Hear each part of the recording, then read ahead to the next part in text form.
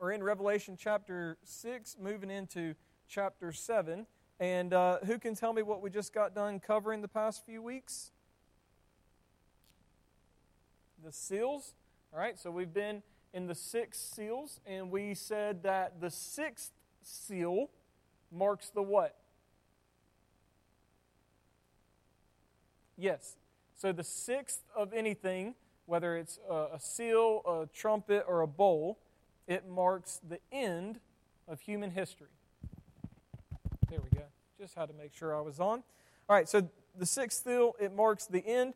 And if you just go back to that last section there, specifically chapter 6, looking at verse 15 onward, notice when it says that the kings of the earth and the great ones and the generals and the rich and the powerful and everyone, slave and free, they hid themselves in the caves and among the rocks of the mountain, calling to the mountains and rocks, fall on us and hide us from the face of him who is seated on the throne and from the wrath of the Lamb.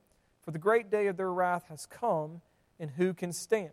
Right? So we read that section, and we talked about how when the end comes, you see this sevenfold depiction of humanity, meaning God's judgment is all-encompassing. There is no escaping it. It is going to fall on the entire world. And you see these people who realize the wrath of God has come, and what do? They hide themselves. Yeah, right. They hide themselves. They call to the mountains. They say, fall on us. Remember, we were saying that they are more terrified of the wrath of God than they are of death itself. And so you're reading this section, and it seems like every single person on earth, without exception, is going to suffer the wrath of God. They're going to have to endure the judgment of God. That's exactly how it seems, right? It seems like no one's going to escape it. But then there's this little bracket here. As you start chapter 7 in verses 1 through 3, this is what we read. After this, I saw 4 angels standing at the 4 corners of the earth, holding back the 4 winds of the earth, that no wind might blow on earth or sea or against any tree. Then I saw another angel ascending from the rising of the sun. So ascending from the rising of the sun, where is that? The east, right? Anything significant about east in the Bible? Depending on which direction you're going, right? So remember, we've talked about this a ton in here and on the podcast as well. So if you go all the way back to Genesis, anytime people are moving to the east, they're moving away from God, away from His presence, away from His blessing. Remember when He put a cherubim in the garden after He kicked Adam and Eve out, the entrance was to the east, right? And then you see when Lot is choosing his land in Genesis, he moves to the east, to Sodom and Gomorrah. And then you track all that all throughout the Bible, and people are just constantly moving to the east, away from God, away from His presence. And then that's fulfilled. Anybody remember how it's fulfilled? That's really cool how it pays off. So the whole Bible, the Old Testament, starts with people going to the east, away from the presence of God. How does the New Testament start? Yeah, you have wise men coming from the east to the presence of God, where they are going to be there for the birth of Jesus. And then when Jesus, in His last week on earth, is entering into Jerusalem, He enters from which direction? From the east. Yeah, so bringing that full circle. He's bringing people back to God. So east is very significant in the Bible. All right, so you see this angel ascending from the rising of the sun from the east with the seal of the living God.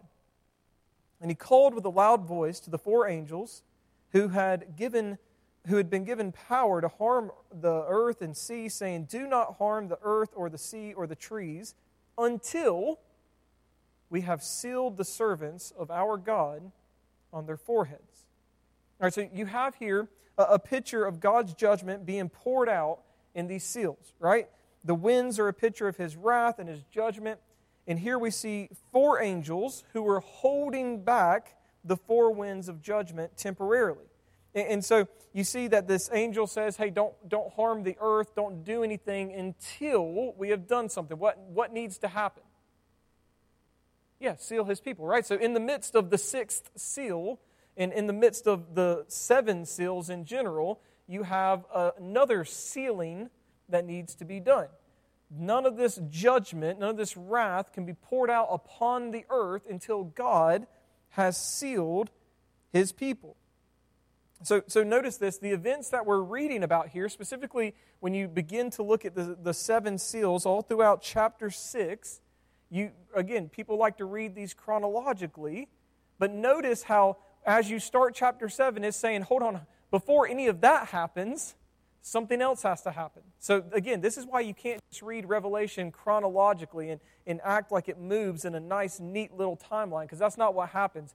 The Bible is saying here, all right, here are the 6 seals that need to happen before the final judgment, and then you get to chapter 7, and it's saying, oh, and by the way, before the 6 seals can even be opened and all this stuff take place, we have to seal the people of God. Before judgment's poured out, God sends His angel to intervene and place His seal upon His people. All right, so we need to be sealed, and you have an angel who comes down who's going to seal. So here's the question. What is that? What does that mean? What does it mean for God to seal His people? Okay, protect. So all of God's people, they will receive the seal, yes? This is easy question, yeah. Okay, sealed is finished, but let's answer the easy question first. All of God's people will be sealed, yes? Yes, yeah, obviously, right, yeah, good. All right, so all of God's people will be sealed. Will people who are not God's people, will unbelievers, will they be sealed? Brian, theologian of the night, my man. All right. Yeah, so anyone who's not a believer, they aren't sealed with the seal of God, but they receive a mark. What is that? Yeah, mark of the beast, right? What is that, though? Yeah, okay. Yeah, that's right. They actually do stand in contrast to each other, right? So it's not like it's a coincidence that you have all of God's people being sealed and then everyone else being sealed or marked in another way. The two are supposed to stand in contrast to each other. And it's interesting, where are both of these things, the seal and the mark, where are they placed? Yeah, right on the forehead. Now, here's my question, Brian. Let's see if you can really take home that title, Theologian of the Night. Why the forehead? Visible? Okay, interesting. Okay, let's do this. 2 questions. Number 1, is this literal? Will there literally be a mark on the forehead or a seal of some sort on the forehead that is visible to everybody? So number 1, is it literal?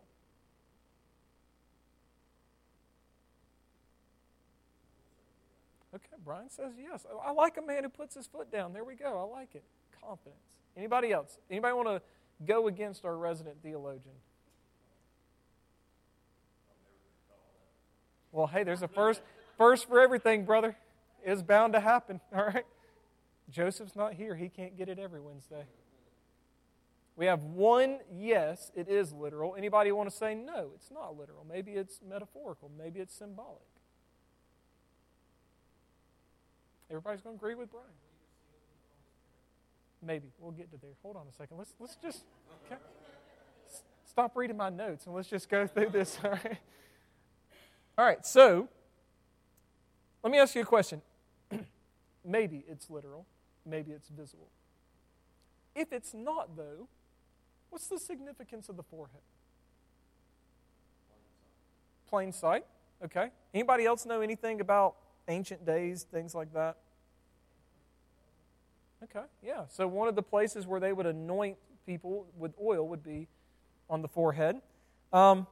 Interesting thing about during this time period, 1st century and a little bit onward and even before then, is that in those days, slave owners, when they had a slave, they would mark their slave, brand them, and they would typically do it on the forehead. All right, I thought you'd get that. I thought he was joking at first because he... Yeah. So it was, definitely that's one of the things they did. But Yeah, but also one of the main places that they would brand them so that everybody would know what? Who they belong to. Right. Yeah, there we go. Now it's starting to make sense, right? So maybe it's not literal, but it's metaphorical. That all of God's people are going to be known, and people are going to know to whom they belong. God. And everyone who's not part of God's people, all the unbelievers, they too will be known, and it will be evident to all in the world to whom they belong. So the mark or the seal on the forehead is just another way of saying it's going to be evident to whom these people belong. They have a master, and their master is either going to be Jesus or it's going to be the beast. And so, any idea what the seal is? Let's go with Michael now. We're going to take the title, pass the belt over to Michael. Mr. Read my notes beforehand. Let's go, Michael. Go ahead. Okay. Believers, Michael says, the seal that's being referred to here, Holy Spirit. Anybody care to agree or disagree? Is it true that believers are sealed with the Holy Spirit? Yes. Is that what this is referring to? Yeah, I think so. All right. Yes, yeah, that's right. So, Ephesians 1:13, the Bible says, "In Him you also, when you heard the word of truth, the gospel of your salvation, and believed in Him, were sealed with the promised Holy Spirit." And 2 Corinthians 1:21-22 says, "And it is God who establishes us with you in Christ, and has anointed us, and who has also put His seal on us and given us His Spirit in our hearts as a guarantee." And so the Holy Spirit being the seal makes sense here, right? If you're going to seal believers, the only seal that we hear about in the New Testament is the Holy Spirit, which actually says a lot about baptism and New Covenant, the sign of the covenant, things like that. We're not going to get into tonight. We could have a baptism debate, but we're not going to do that, okay? We're not going to do that. So, if the seal shows ownership, and we belong to the Holy Spirit, or the seal shows ownership and who we belong to, the Holy Spirit makes the most sense of the seal. Because who is it who produces fruit in our lives? The Holy Spirit. You read in the Bible and you read about the fruit of the what? The fruit of the Spirit. And when people see these fruit in our lives, what do they know about us? That we're Christians, that we belong to God. And so this is the Bible's way of saying it is going to be evident to everyone who my people are, because they will have my seal upon them. And the seal is the Holy Spirit, and the Holy Spirit is the one who produces fruit and makes it evident. So this is what this seal is. And it's the most definitive way to know someone's truly a Christian, is it not? Because, I mean, what are other ways people try to stake their claim on their faith? Or what are some things that people look to for assurance that, yes, I'm a Christian? For many people, it's their baptism, right? They look back on the baptism and made a decision, filled out a card. For many people, it's their church attendance. Hey, I was here on a Sunday morning and a Wednesday. I came on a Sunday evening. You know, I did all these things. For some people, it's their knowledge of Scripture and how many Bible verses they can quote and all these type of things. But in the Bible, the clearest evidence that you are a Christian is that you have been indwelt by the Holy Spirit. That God has placed His seal upon you. And so that's what's happening here. God is literally delaying His judgment upon the earth, and delaying pouring out the judgment on the earth. He's delaying opening the seals until He has actually sealed His people. And the Holy Spirit is going to serve as a protector and a shield of God's people. So when you read about the events in the sixth seal that's opened, and you see this hellfire and brimstone, and you see the sun is darkened and stars are falling and people are running and they're scared of the wrath of the Lamb, God's people don't have to be afraid in that time.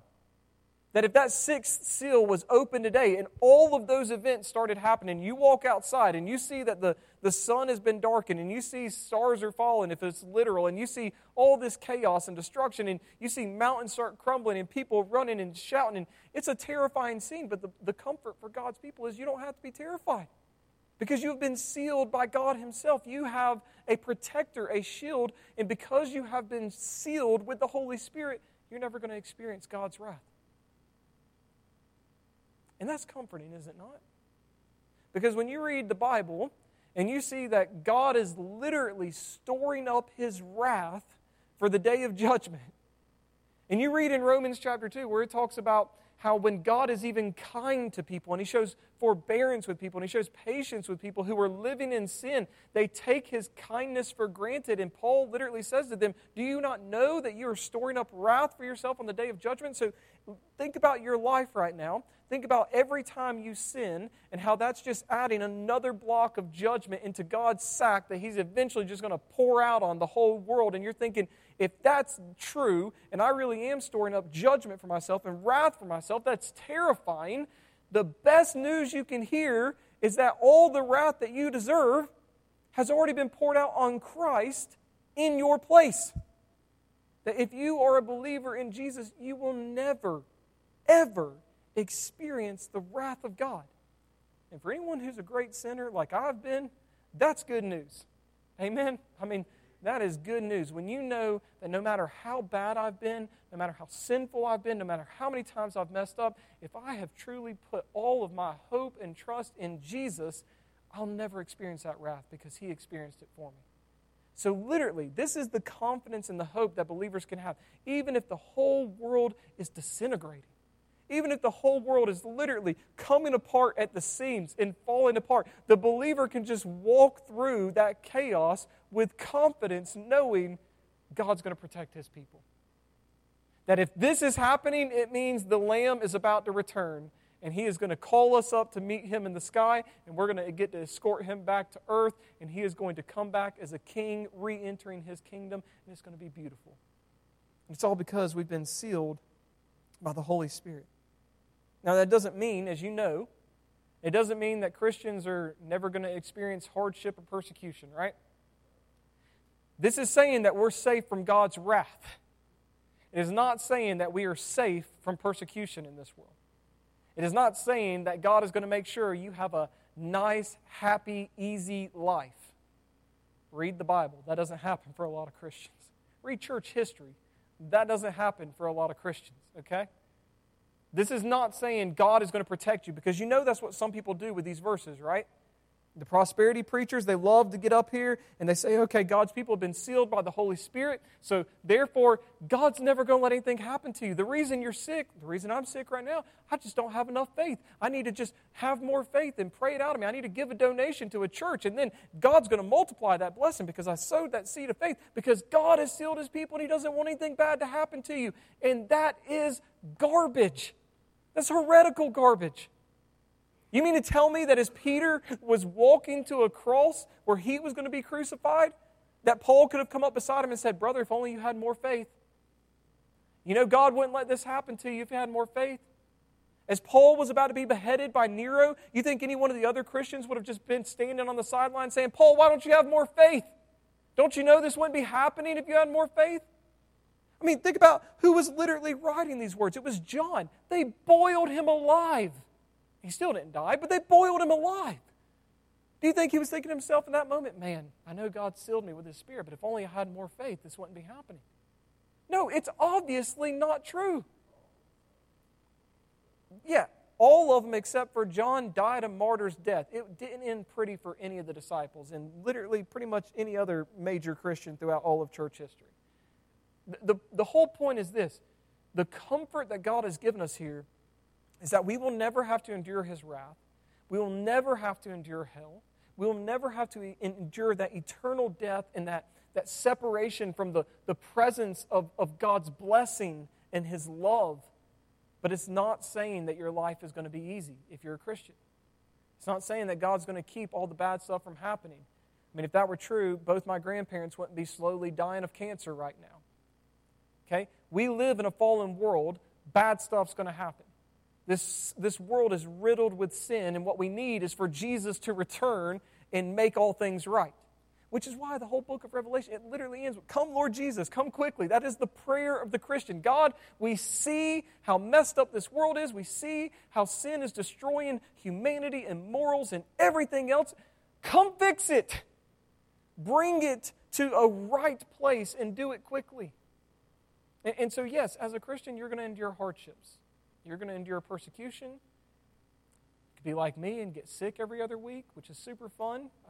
Didn't sign up for that. I don't remember being this sick before I was a Christian. So, bad stuff is going to happen.